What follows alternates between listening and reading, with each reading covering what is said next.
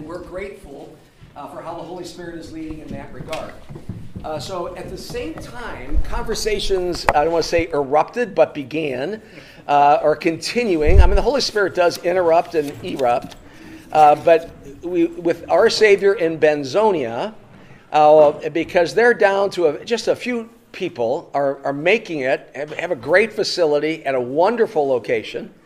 And it's kind of hard to understand why they're not flourishing in a county where it's like this. I think the first or second county in all of Michigan in terms of the number of unchurched by percentage. So all of this be coming together in some way. And so after a number of meetings, pastor and the fill-in pastor there, Jim Wiest, said, let's have a meeting. And so pastor went over there. Matt went over there, Dr. Bob Newton, and myself. And then we met with, I'm going to say, Matt, 12 people there, 10? Close enough? With us, there was probably close to 20. Yeah, with us. Okay, so that means more than that, maybe 16 over there. So here's what we'd just like to say, and these other two men can certainly comment. It was very fruitful.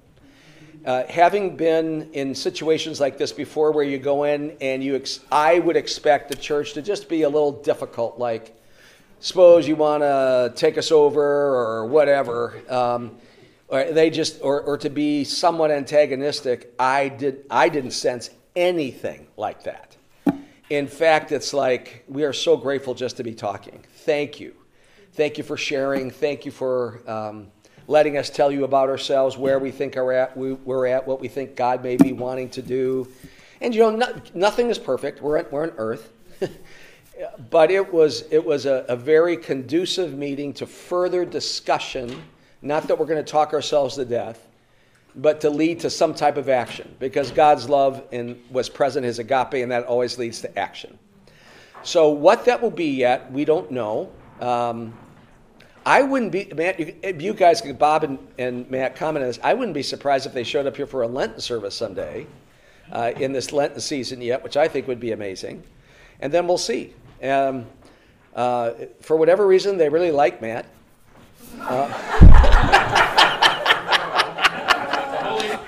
That's right. That's right. Who says miracles don't happen in the present day and age? Anyway, they remember Matt and his family having been members there, and I heard a man of the two comments I would make. There was a gentleman at the end that said, "Man, I always thought God was going to use you and you'd be a pastor someday." Do you remember that? I was blessed by that.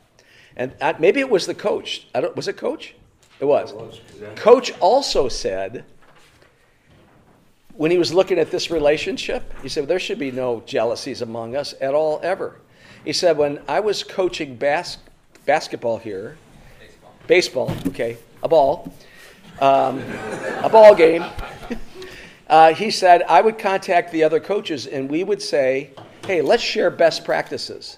What are you doing to help your guys get better in the game? What drills are you doing? What type of mindset? And he said, there was a lot of people that said, why would you do that? You don't do that. Because you just want to keep who you are to yourself, keep your gifts to yourself, and if you can beat them someday, great. He said, no, we got together and said, what can we do to make each other better? And he said there were year after year after year that we had championship teams up in this area that would play in state. I thought that was an amazing, just kind of a comparison held out before us, almost like a parable in a way. And so it's good to see that God is working. I want you to be excited about God working. And I want to look to see what Bob would have to say, and then Matt. Bob. I waited till you took a bite, by the way. I waited. His mouth was full. That's why I hastened. Go ahead. They were very wonderful people, and the pastor who's working with them now, Jim Weiss, is really instilling in them a heart for those that don't know Jesus. Amen. And so I just saw an energy in the room that I preached for them probably a year ago, and now is the last time I preached for them one Sunday. And the energy in the room the other night over against a year ago was palpable. And I think Pastor Weiss has really encouraged them to look beyond their own walls to Frankfurt and Benzonia and what is that? Is that Beulah, Beulah, yeah. Don't know the city. And even that night created ways to get going, but they really thought a partnership with us in ministry would be an exciting thing to do. Even a simple thing like we do a VBS every year, that we do the same VBS down in that area, maybe in the Frankfurt City Park, down. But just how do we walk along with each other to serve that large unchurched community? I thought Satan was ticked off at that night, which makes me happy. So, Matt, what would you share? It was, I thought, encouraging too. It's interesting to go back there. Becky and I had not, in all honesty, we had not been back to that church for probably 7 years. Yeah. Wow. So even opening the door just brought back a flood of memories, and most of them are the people that were there who I didn't know everyone in that room. Some of the people were newer, but I consider them all friends, and so it was nice. And I don't know exactly where I fit into that, but Who does? Yeah. certainly it seems there is Openings. a calling, an opening, an opportunity. Oh, I love that word, calling. Good. Yeah. I do. Specialized ministry, what special ministry are they going to be in? Serves under, it would be Pastor Tonetti, who, by the way, was outstanding. I know it's not a surprise. He was outstanding. He's a great leader. I know he's younger. I look up to him, and what a great man of God. Handled himself well, represented this church and the Lord Jesus well, and these two guys are, Bob and Matt, just gifts to the Lord. And to see this happening, it's a marvelous time.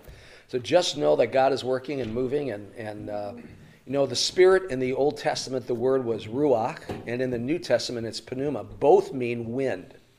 And you heard that in the lesson today too. You don't know where the Holy Spirit's coming from or where he's going. And what that basically says to me is, hang on, hoist the sail of faith and hang on, and we'll see what happens. Any other comments or questions? Chelsea. I have a question. Yep. What is the makeup of the congregation currently? I know it's small. Are there families? Is it older couples? I think, go ahead, Bob. There's a lot of white hair. There's a lot of younger. I'd say their desire is to have younger people. I heard that continually. There was a young man at the meeting. Yes. Who loves the church, loves being there, and he's engaged to a Native American lady From the UP. the Upper Peninsula, and he spoke quite a bit actually, and excited about what could be done in the community. And then there's middle age, and then some grandparents who were really jazzed about how you reach children. That was probably the biggest conversation, was reaching the children. One or two of them had come to church here before, and the comment was, they've got children. So, I right? think there are very few children There you go. amongst the attendees. I think there's a lot of desire to reach out. Absolutely. And maybe improve on it or change that. But a lot of them are, probably middle age now. Yeah.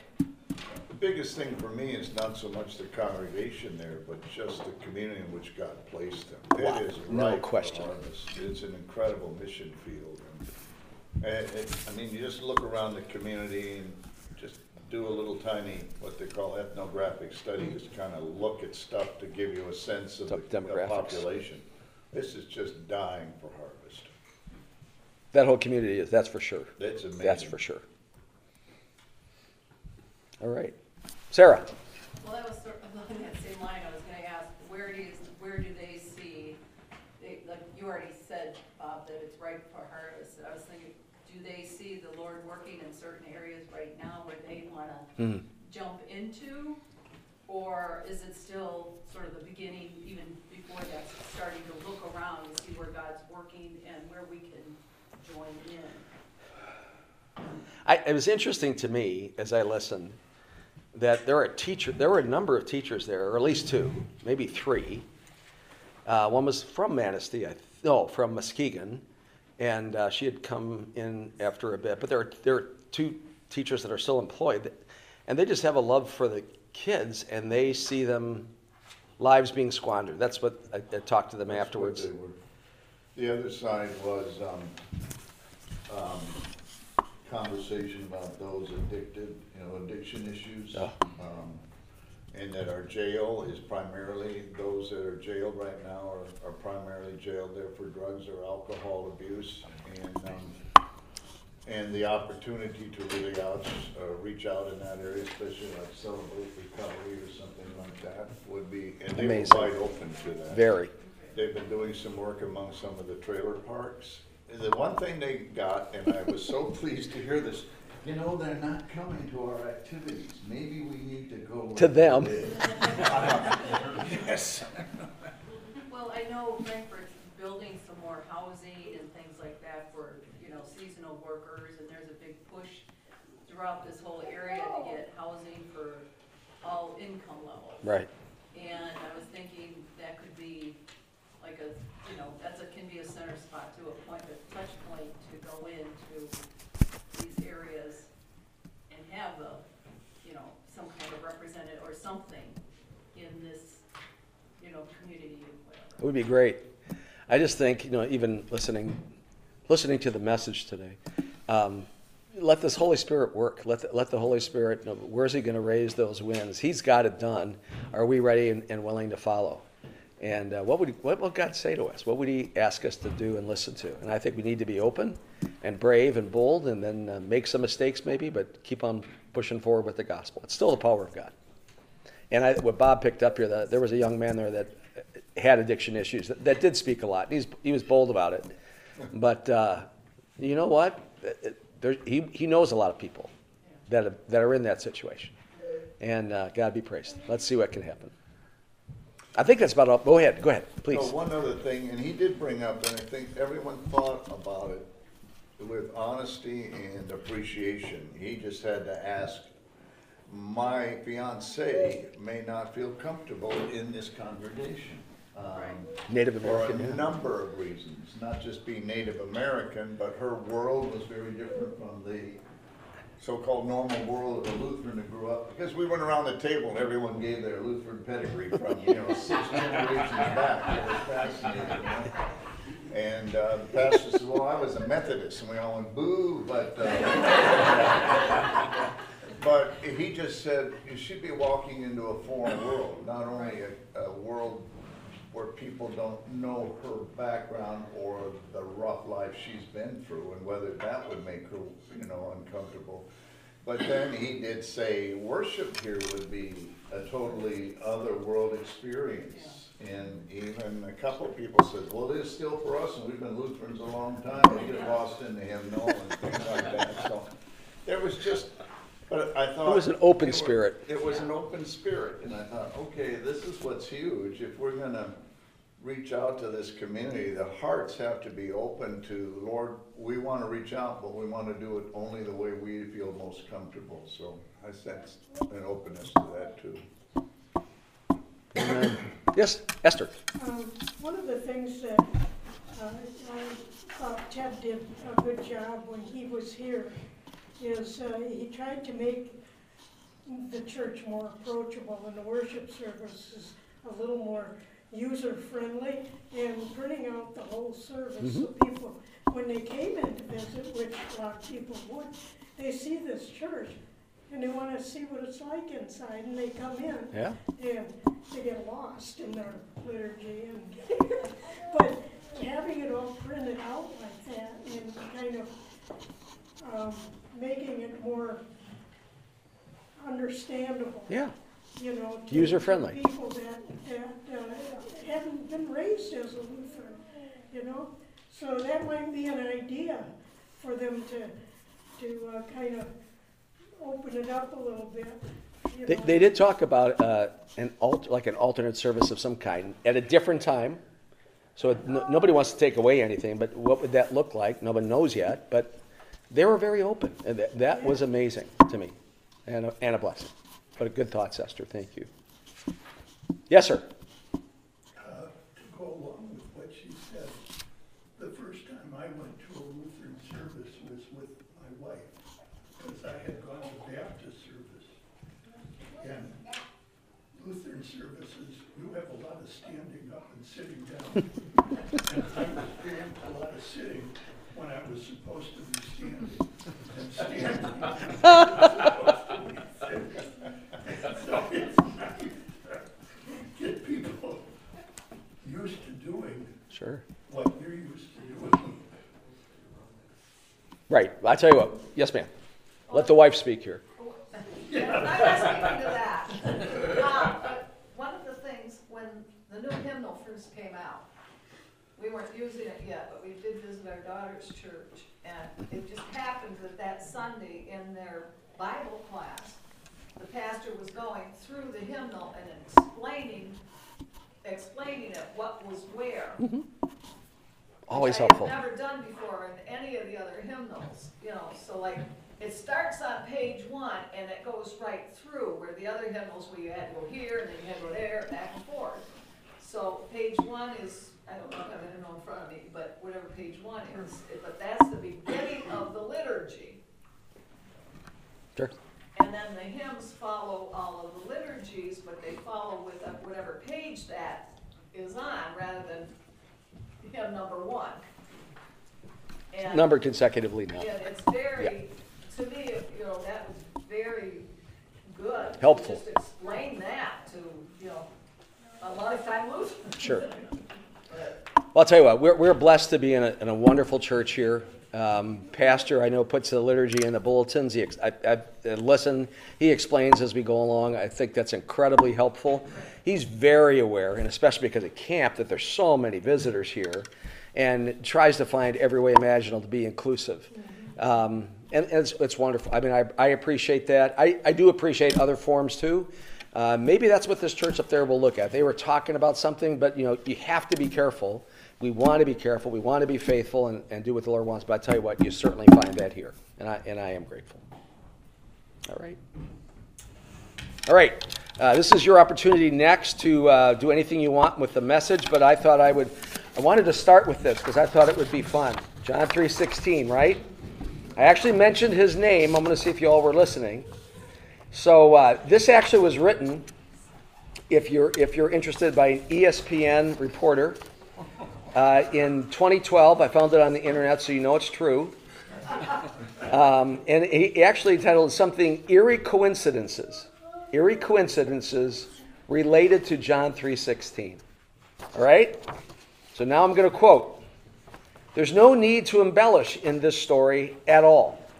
Facts speak for themselves. On January 8, 2009, in the BCS, Bowl Championship Series, right? College Series. The college game, then quarterback for Florida. Tim Tebow. That's right. Thank you. Somebody was listening and or remembers. Good. Tim Tebow wore eye black, but with the inscription in white that was John 3:16. There you go. A reference to the Bible passage that says, this is in the article, "For God so loved the world that he gave his one and only Son, that whoever believes in him shall not perish but have eternal life." On January 8th, 2012, 3 years to the day later, that caused millions of football fans to Google the meeting. So he went back and checked with Google. Millions of people checked on that verse. 3 years to the day, Tebow played his first NFL playoff game against the Pittsburgh Steelers. Anybody remember this? Denver, Mile High Stadium. And Tebow threw for how many yards? Anybody want to guess? 316. Way to go, Chelsea. It's like you know trivia or something. 316 yards. Anybody want to know what was the average per completion catch, yardage-wise? 31.6. 31.6 yards, the highest single game postseason completion average in NFL history. Oh, it doesn't end there.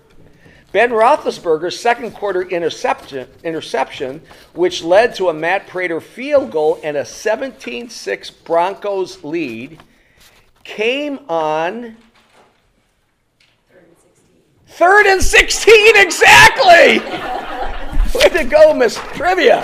All right. Came on a 3rd and 16. The Steelers finished the game with a time of possession of, it's a little harder to get here, a time of possession of 31:06. So there's an O in there. 31 minutes and 6 seconds. And at the time, Tebow threw the game-winning 80-yard touchdown pass to Demetrius Thomas, the NFL's longest postseason pass in overtime history.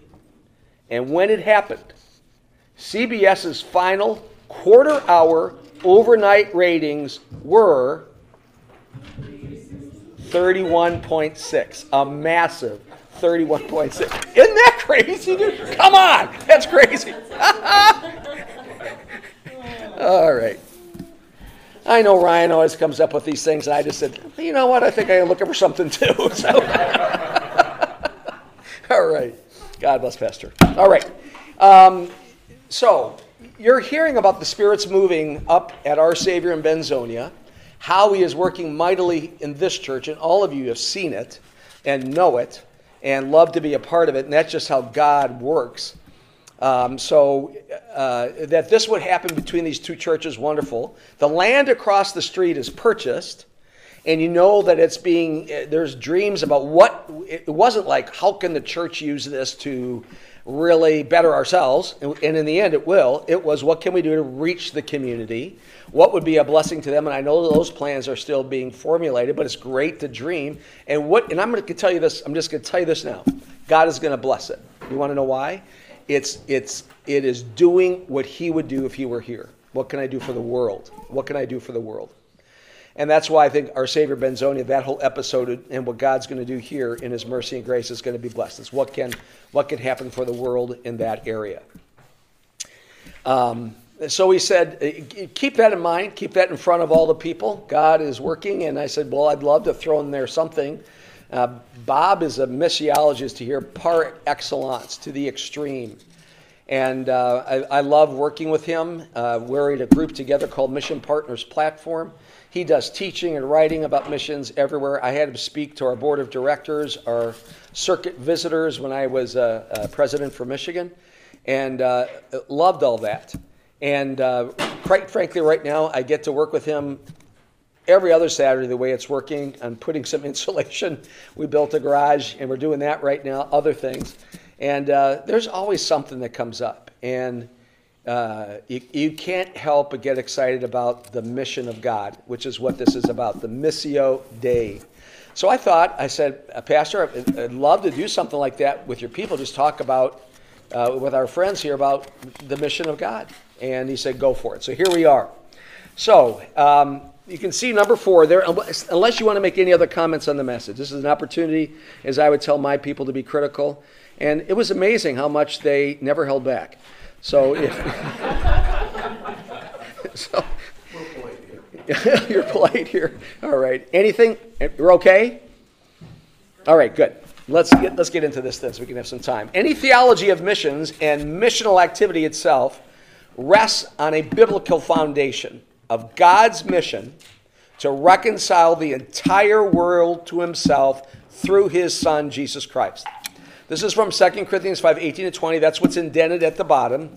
Now, all of these things are from God, who reconciled us to Himself through Christ, and by the way, gave us the ministry of reconciliation. Namely, that God was in Christ reconciling the world to Himself, not counting their trespasses against them, and He has committed to us the word of reconciliation. So now the ministry and the word of reconciliation.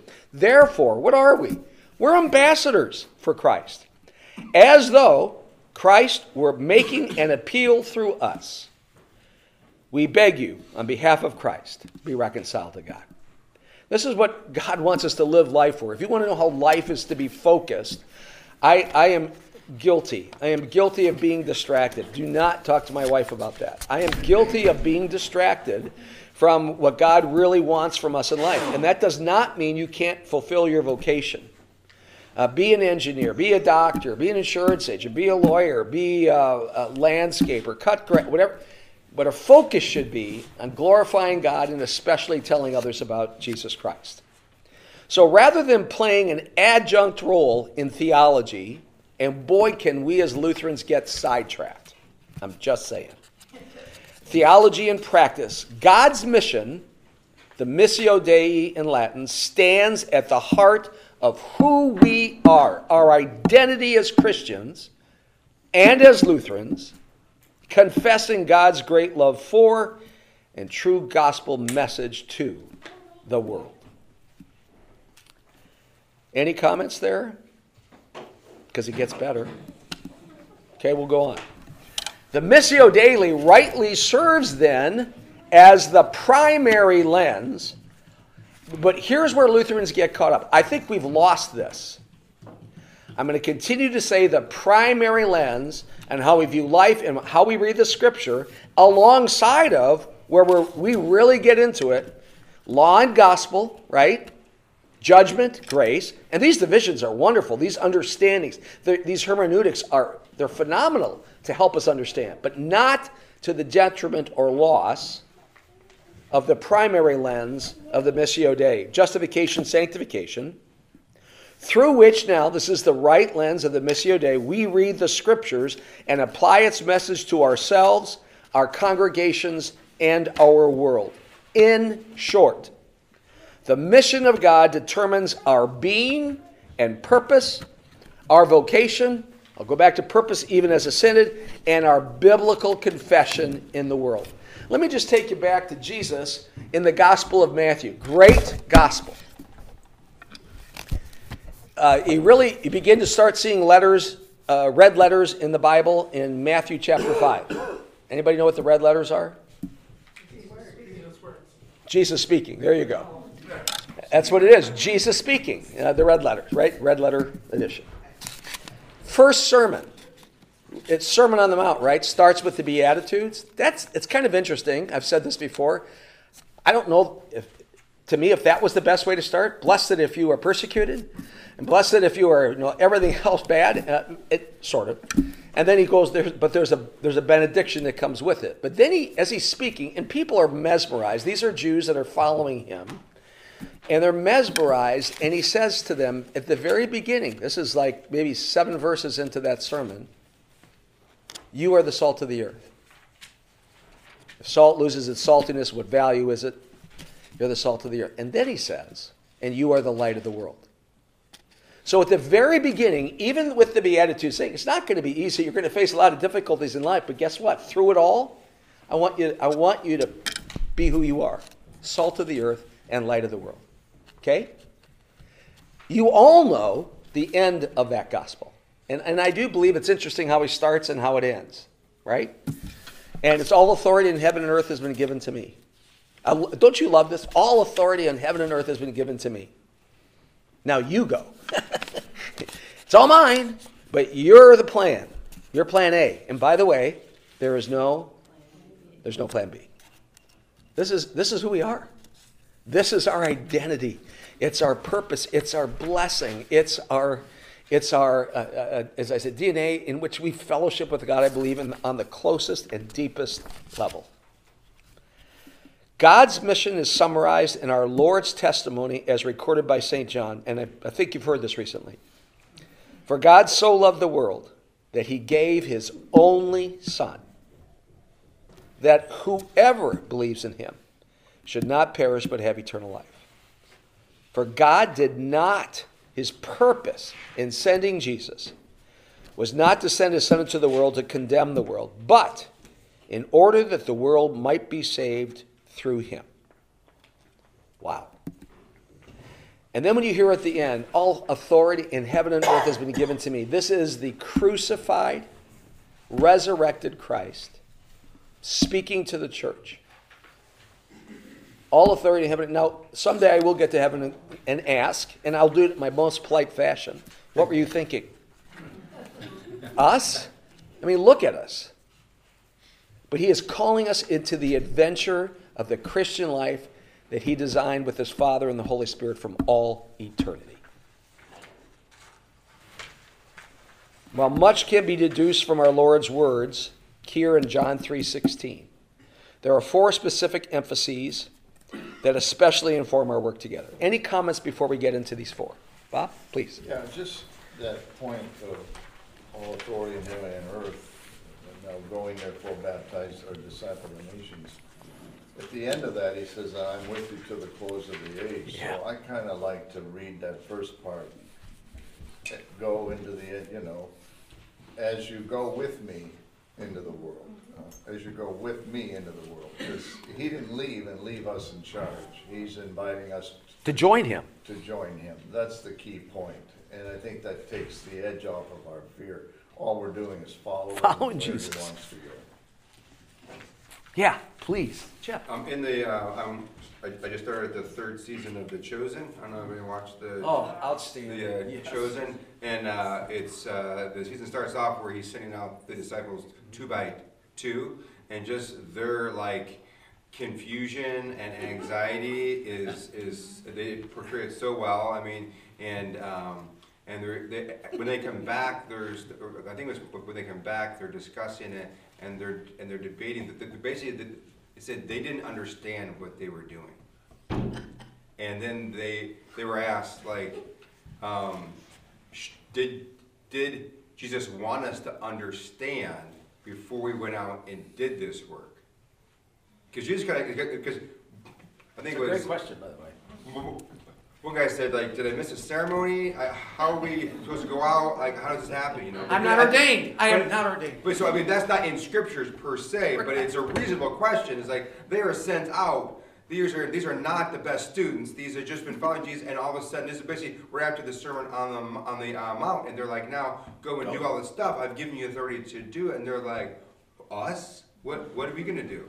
You know? But anyways, and I thought it was a good portrayal of what we all go through. It's like, what? I should know more. I should be more educated if I'm going to go do this stuff. Doesn't this give you Right. hope, though? Yeah. I mean, it does me. It's like you could use them. Right. I have a chance. Right. Amen. Yeah, Hans. Another chosen thing. Okay, get out your favorite chosen moments. Go ahead. The question was, what did you talk about when you were on the mission trip? And it's like, the disciple would say, Who's the greatest? we're just going to talk about one of the stories you told us. He's like, what are you supposed, you're supposed to be a missionary. And he's like, well, share one of the stories. And then he goes, and he asks him, what story? And then he's like, well, they told him it was the King's Banquet or something. And everybody got mad, and there's commotion, and says, that's good. It's not a bad thing that you have to sit there and now debate about this. Yeah, truth. Truth will cause that. To be sure. No? All right. Let's get into these then. So here are, again, like 4 specific emphases. Number 1, God's mission, Missio Dei, centers in the person and work of Jesus Christ, our Lord Jesus Christ, period. And I'm going to start there with the period. So from start to finish, you want to turn it over, from start to finish now, the Missio Dei belongs to God. It's not like he handed it off, all authority in heaven and earth was given to me. Now, okay, you guys go. So what Bob was saying, absolutely correct. No, it's not he left it to us and we're on our own. It's that we're going with him and he's calling us into the privilege of being a part of why he came, to seek and to save the lost. From start to finish, the Missio Dei belongs to God and his love for the world. His unconditional and unmerited love defines all that God is. Remember, God is love.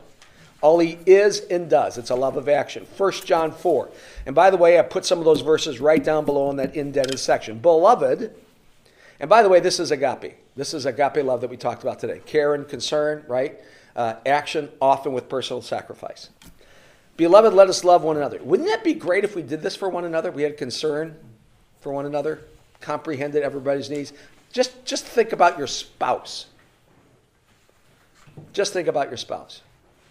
You're concerned. You comprehend their needs. You do something that's going to help them become a better Christ follower, whatever it is, even at the expense of personal sacrifice. Now, I know Bob's a pastor. I was a district president. I had served in both of those roles, and I can tell you, Pat would tell you, but I'd rather tell you. because I'm going to tone it down. I'd bring my work home. I'd bring my work home. And I would be, if I left the office frustrated, that's how I'd enter the house. Or if I was upset or I felt attacked, that's just part of that's what the office is sometimes. I would bring some of that home. I just bring it home. And I knew it'd cause problems because my concern at that moment was not Pat. It was, honestly, as I came to see it, me. And shame on me. Shame on me. And so I learned a brother that I actually confessed that to said, here's what you need to do. Half a mile from your home, pull off. Pull off the road. And just say a prayer and say, God, I know what I'm like. Please forgive me. Help me to try and focus, center on the gift that you gave me and Pat. I did that for a while, and it was great. I'm not saying no one's ever perfect, but it was sure better. I don't know that she'd say that, but I thought it was better. So I'm just saying, think of the other person, love the way God has loved you. And apply that when you know what? It says love here. Jesus also said love your enemy. What? Think about it. Agape. Have concern. Why is this guy your enemy? Comprehend their needs. So I worked with someone very difficult this past summer and fall. I don't know what to say as an enemy, but I tried to have concern and comprehend. And I came to this understanding from the individual. I don't know that they really know Jesus. They think they do. But when you dismiss a good part of the Bible, it's like, I don't know if we have the same Jesus. And it's hard. It's hard. Had concern for them. I actually tried to talk about it and was given a different understanding and actually some tapes to watch. And it was hard for me just to talk to the person. Just hard. And I don't think I exercised the best definition of agape love, but tried. Still am. We'll see what happens. Pray about that. Beloved, let us love one another, for love is from God. And everyone who loves, catch the born here again, right? Born again? Is born of God and knows God. The one who does not know God, the one who does not love, doesn't know God. For God, here it is, here's essence, is love. By this the love of God was manifested in us. Remember action? That God has sent his only begotten Son into the world so that we might live through him. In this is love, not that we loved God, but that he loved us and sent his Son to be the propitiation, the payment price that stills his wrath for our sins. Beloved, here's the catchphrase. If God so loved us, we also ought to love one another. So from start to finish, the Missio Dei belongs to God in his love for the world. His unconditional and unmerited love defines all that God is and does. God's love consists in this, that he gave his only begotten Son. Our Lord states in Matthew 9 and 28 that he has been given divine authority to carry out his Father's mission to save the world. As the Father's divine emissary, Jesus has all authority in heaven and on earth to administer God's forgiveness of sins to the whole world. So God's mission then centers in Jesus Christ and his death on the cross, by which he draws all people to himself, John 12:32. His mission consists of three actions, as the law, the prophets, and the Psalms foretold. And this is found in Luke 24. I expanded a little bit here, 44 through 49. Now, Jesus said to them, "These are my words which I spoke to you while I was still with you, that all things which are written about me in the law of Moses and the prophets and the Psalms must be fulfilled." Then he opened their minds to understand the scriptures, and he said to them, "Thus it is written, that the Christ would suffer, the Christ is Messiah, the anointed one, that the Christ would suffer and rise again from the dead the third day. And that repentance for forgiveness of sins would be proclaimed in his name to a select few. I'm hoping that's not what your version says. To all the nations beginning from Jerusalem. Beginning there. You are witnesses of these things. And behold, I am sending forth the promise of my Father upon you. Anybody want to guess who that is? Pardon me? Holy Spirit. The Holy Spirit. I am sending forth the promise of my Father upon you, but you are to stay into the city until you are clothed with power from on high. So his mission consists of 3 actions as fulfilled in the law, the prophets, and the Psalms, and here they are. His death on the cross, his resurrection from the dead, and his proclamation of the gospel to all nations. Catch what I said there. His proclamation. Now look at the verse here from Acts. As St. Paul witnessed before King Agrippa, this is what he said, the Christ must suffer, and that by being the first to rise from the dead, he would proclaim light both to our people and to the Gentiles. We carry on the ministry of Christ entrusted to him and shared now with us. Thus, we confess that the Missio Dei is Christ's mission, first, foremost, and forever. Period. Participation in God's mission individually as Christians and corporately as the church takes place only in and through Christ Jesus. Any thoughts? Any sharing? Concerns? Yeah, Esther. What you're going through here is so reminiscent, I guess, of Greg Finke's joining Jesus on his mission. Great. Ambassador support group things that pastor is doing, teaching people the simplicity of being Christ ambassadors. Right. Basically is this undying faith in Jesus and listening. What are you up to today, Jesus? Yeah. Kind of thing. And joining him with him in your everyday life, on your walk to the post office or whatever it might be. Yeah. He's there with you.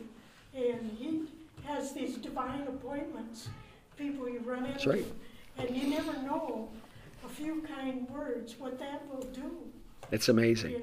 And people later, come back. And I had the privilege of being with a lady, a neighbor. Mm-hmm. I still miss her. Oh, she died. Okay. Before she died, Okay. and was able to share Christ with her. That's wonderful. And that can make an eternal difference. Yeah, but it took 6 years, just Back and forth. Yeah, I get it. Greg and I are friends. In fact, see if you catch this name. He and I went to the Beeson Institute together. Anybody heard of the Beeson recently? That's where there's a breakout of a revival. Some people question what's going on there, but that's where we've gone. I've been in the chapel there before. And I don't know how many have seen Jesus Revolution, the movie. I'm just going to recommend it. Just recommend it. And pray that we're all open to the Spirit's moving, because I think it's time. And I think the time is right and ripe, and we're going to see what happens here. I'm going to share something, and I'm going to have Bob. I'm going to set Bob up here, actually. So Bob and Priscilla came. They were visiting us at the time. They did not have property here, but I served as their realtor and kept looking. And I'm so thankful to God. And we were at a restaurant, I think it was Black Star Farms Winery. And we went for a meal there, and it's something that I don't know where we picked it up, but we both will ask the waitress, is there anything that we can pray for you about? And it's like, I've only been turned down once. It's like, really? No. Everyone else is, well, that's nice, or that thing, wow. Never, sure. This is not in place of a tip, is it? No. But But generally, people are very open and they share something. Quite often it's general. Sometimes it's amazing that it's very specific. And at other times I've had people just stay and pray. They just want to stay there and pray. So we did this. Bob asked, is there anything we can pray for you about? And I thought it was pretty general. And then you forgot your glasses. So we left and we were almost out of the parking lot. Dave, I forgot my glasses. All right. So we drove back. Bob, you're on. Oh. So I went into the restaurant to get my glasses. They were sitting on the counter, and the young lady who'd been our server came up and took me aside. She said, I didn't have the heart to tell you when you asked me how to pray because I thought I would cry. But my husband and I are hoping to have children. We'd either like children by adoption or naturally, but that would really mean the world if you pray with me about that. But that was a big deal to her. You prayed with her too, correct? Yeah, I prayed with her right there in the house. So here I am waiting, and if you don't know me, wow. We get along so well together. Wow. I love to make him wait. So this may be saying I'm slightly impatient. It's like, okay, Bob, how long does it take to find glasses? Where are they? Yes. And then he comes in with this story. Yes, I found them. And our waitress said, hey, I wasn't honest. And I prayed with her. What are you going to say then? It's like, dog. If you had the mindset, this is why we're here, I wouldn't have been impatient. I would have been thankful. And I was. So, all right. Okay. Yes, go, please. There's a book called Tactics by Greg Koukl, Koukl. We studied it at my old church, and it is exactly this. It's like the ambassador program, and it shows you how to just talk to people. And one of the first examples it gives in the book is they're at a grocery store or something, and a girl has like a pentagram necklace on, and he starts a conversation with her about it, and it leads into some other issues. And it's just asking a question and letting them talk and lead themselves into more in-depth conversation and hopefully be able to interject God. And the purpose isn't to convert them right then and there. It's to touch them and make them think. So it's a really good book. I highly recommend it. I've talked to Pastor about it, and he's going to get it and read it and see about incorporating the ambassador program. Okay. So yeah, but it goes with this where you could the praying at the table and things like that, and you just open that door a little bit, and God will just lead you. Amen. And again, and I really appreciate what was shared earlier. This is just joining Jesus. Certainly that's Greg's book. It's not our own. We don't have those. It belongs to God. Always has. It's just getting better in tune. And we're also only responsible for sowing seeds. We can't make anybody. Right. We're just You never sowing know what seeds. the end result is. Yeah, but don't know. Sow the seed, though. I suppose I should recognize my wife. Go ahead. Well, I just wanted to comment on this little section here, the promise of my Father upon you, Holy Spirit, the Holy Spirit. Because, when we think, okay, we're going to ask God why. Why did you use us as the planner? When Chip was talking about sending the disciples out, and they had no idea what they were doing. But you have to speak up, sweetie. So they had no idea what they were doing, or we feel like we're not capable, or we don't know how to talk to people. Just the realization, though, that it isn't us, it's the Holy Spirit in us that gives us the power and the words to do all this. That is really comforting, Yeah.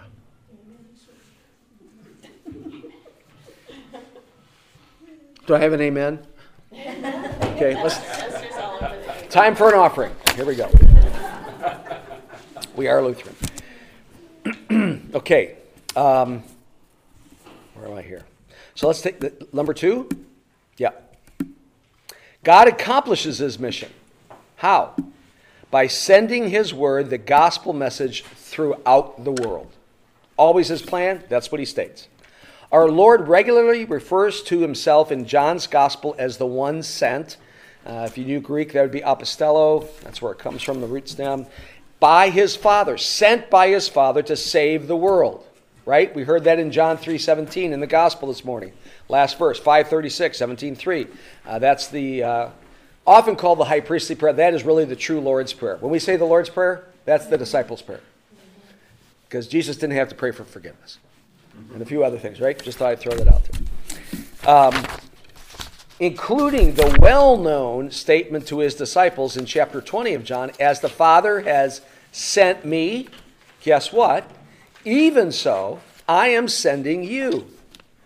We recognize the necessity of God sending his Son into the world because the world has no desire or capacity to come to him. The capacity especially. I love the scripture, God has set eternity in the hearts of men. So that is there. They know there's something. There's something wrong. Can't figure it, or maybe they reject it because they've seen Christians and that's just not for them. We recognize the necessity of God sending his Son into the world because the world has no desire or capacity to come to him. Certainly find that in Romans 3:10, Augsburg Confession 2 on original sin, which I talked about today too. We cannot build our ministry in the 21st century on the false hope that the unsaved will somehow find their way to the church in order to hear the gospel. That really never was true. I know there was an attraction model back when, do this, do that, and people will come. Yeah, even then I cringe a little bit. Sometimes that helped and worked, and we always have to be friendly, so don't hear otherwise. But in and of themselves, it can't happen. But the Holy Spirit will draw them, and he uses the Word of God, and he uses your witness with that Word. Rather, the Lord tells us by word and example that the gospel must be sent to the unsaved in order for them to hear and be saved. So please now listen to Romans 10. By the way, this is in that section, it's Romans 9, 10, and 11, that Paul takes up the question, if the Word of God is so good. So he's just gone through Romans. I mean, it's incredible outline. So 8 is that we can't be separated from the love of God at the end. What's going to separate us? Nothing. Then he gets into Romans 9 because he is writing to a church undoubtedly started by those that were at Pentecost. Come here, lay people. They start the church. It's phenomenal. And he wants them to know. He writes this incredible book to them. And then he gets to Romans 9 because he is confident. He knows. The Holy Spirit is leading him to say, I bet you they're wondering if the Word of God is so powerful, what happened to the Jews? They had the Word of God. Look at them. They're a mess. And so he writes Romans 9, 10, and 11. Here in 10, he has these words. How then will they call on him in whom they have not believed? How will they believe in him in whom they have not heard? And how will they hear without a preacher, a proclaimer? How will they proclaim unless they are sent? Just as it is written, how beautiful are the feet of those who bring good news of good things, good tidings. However, they did not all heed the good news. Now he's talking about the Jews that didn't believe again. For Isaiah says, Lord, who has believed our report? So guess what? Faith comes from hearing, and hearing by the word of Christ. But folks, they've got to hear it. They've got to hear it. Go out there. The divine sending, while centered... Oh, did you have something, Chip? Maybe it. No. Sorry. The divine sending, while centered in our Lord Jesus Christ, includes his church, all those baptized into him, en Christo, individually and collectively.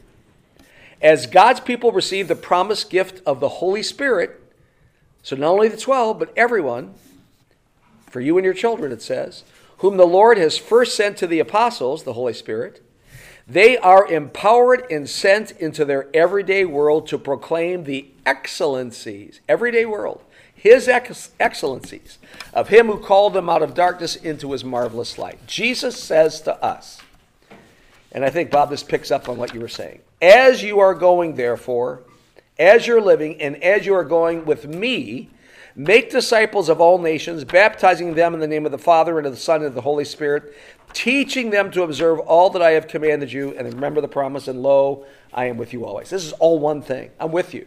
You're traveling with me. I'm traveling with you. We're going out there. We're going to proclaim the excellencies. The Lord's mission is accomplished as the gospel is proclaimed throughout the world by the baptized as they go about their everyday lives.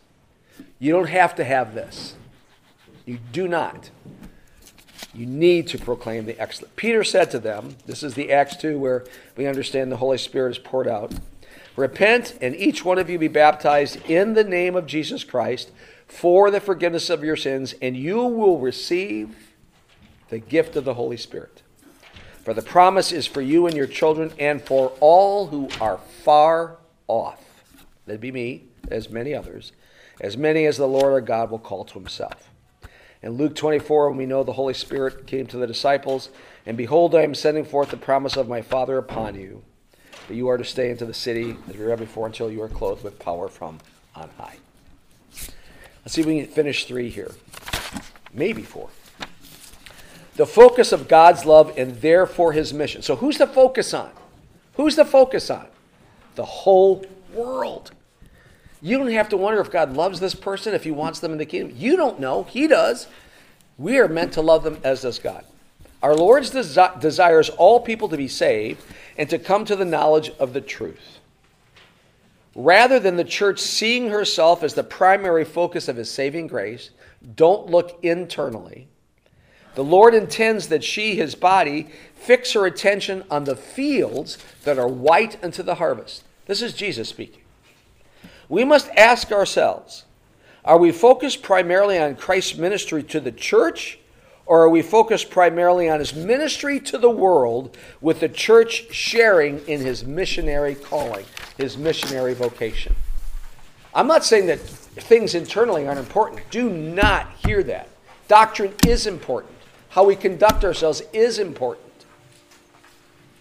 But we do that with the focus being the world that does not know him. Our Lord desires not only that all people hear the gospel and believe, but also that all the peoples of the earth join him in his ongoing ministry of proclaiming the gospel. Maybe you could underline that. Join him. Join him. And quite frankly, sometimes you look at persecution, I think, is coming our way. I think it's already in this country. Join him. You don't have to wonder if he's going to be there with you. He's already there. He's in the future. Him who was and is and who's yet to be. That's our God. Pat? I know you want to finish, but this is just something I want to point out because I struggled with this when I was a young mom with 4 kids at home. Chelsea? My whole world, when you say to the whole world, my whole world then was my kids at home, my church family, maybe the people in the pediatrician's office and at the grocery store that I talked to. That was my whole world. And I always felt guilty that I wasn't going out. But God sent us to, he sent me to my parents, he sent me to my neighbors, but he sent me to my children too. And to just be purposeful in teaching them, what does agape love look like? You don't like that child in your class, but maybe they had a bad day. Maybe you need to sit by them at lunch and just, realistically see that as your world. Everyday life, right. For them, you're teaching them. Yeah, if there's anything good about our kids, do to Pat. Let me just say. Fact. Let me continue here, though. The centuries-old mission paradigm of the West, that's us, reaches the rest, has exploded. It's gone. In a vast global missionary enterprise in which no national church may claim the primary role in God's mission to the world. God has called every Christian to the mission. Rather, the Lord continues to call his church from the nations around the world to work mutually in sending and receiving laborers for the harvest until the day when our Lord's mission is complete and the new creation has fully arrived. There's much to unpack there, but I'm going to go to 4, and then I will let you leave. Thank you. 4, the church on earth is God's mission outpost in the world, engaging communities through local congregations. I just want you to know the church is God's idea. He's got a plan for it. We're becoming more awake to it. The church is a living organism, not a museum. It's a hospital for saints. It's a hospital for sinners, I should say, not a museum for saints. It is being built up as a spiritual house for a holy priesthood to offer up spiritual sacrifices acceptable to God through Jesus Christ. Out of living stones, this temple is being built, built on the foundation of the apostles and prophets, Christ Jesus himself being the chief cornerstone. These living stones, who also comprise the city built on a hill, also in the Sermon on the Mount, are its members, the salt of the earth and the light of the world, who continually and prayerfully are building relationships in the community and gaining understanding of the community in order to discover how best to serve their community as servants of our Lord and Savior, Jesus Christ. By the way, someone that teaches English regularly and is a brilliant author said, "Wow, Meyer, that's one sentence." And I diagrammed it, and it actually works. I'm not sure people will understand it, but it was done okay. Sorry, I will change that. So, just saying. Okay. I hope that was a blessing to you. Just the great calling that God has given each and every one of us. Let you not be heard saying, "I can't preach like Paul," right? Who can? Or Pastor Tonetti. But we can tell the love of God. We can say he died for all. So with that blessing, Heavenly Father, be with this family of God that is here present, open and awake to our calling to proclaim your excellencies to a world, dear Lord, in darkness that desperately needs the light of the world. That's us. That is especially you. As we carry you, Jesus, into this world, may we do it with joy that others may ask about the hope that we have. We pray this, holy Jesus, in your name. All God's people said, Amen. Thank you. Nice stuff, Meyer. Gosh, Bob, thank you. Yes.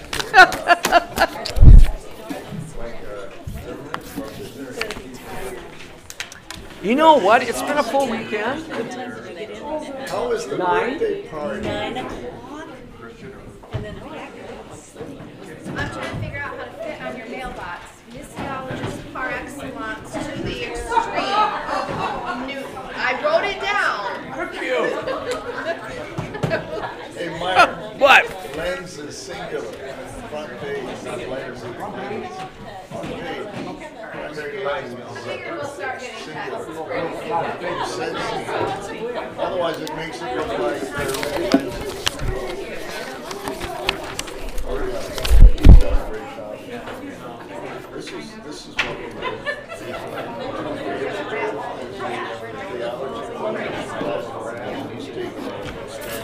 All right. Thank you.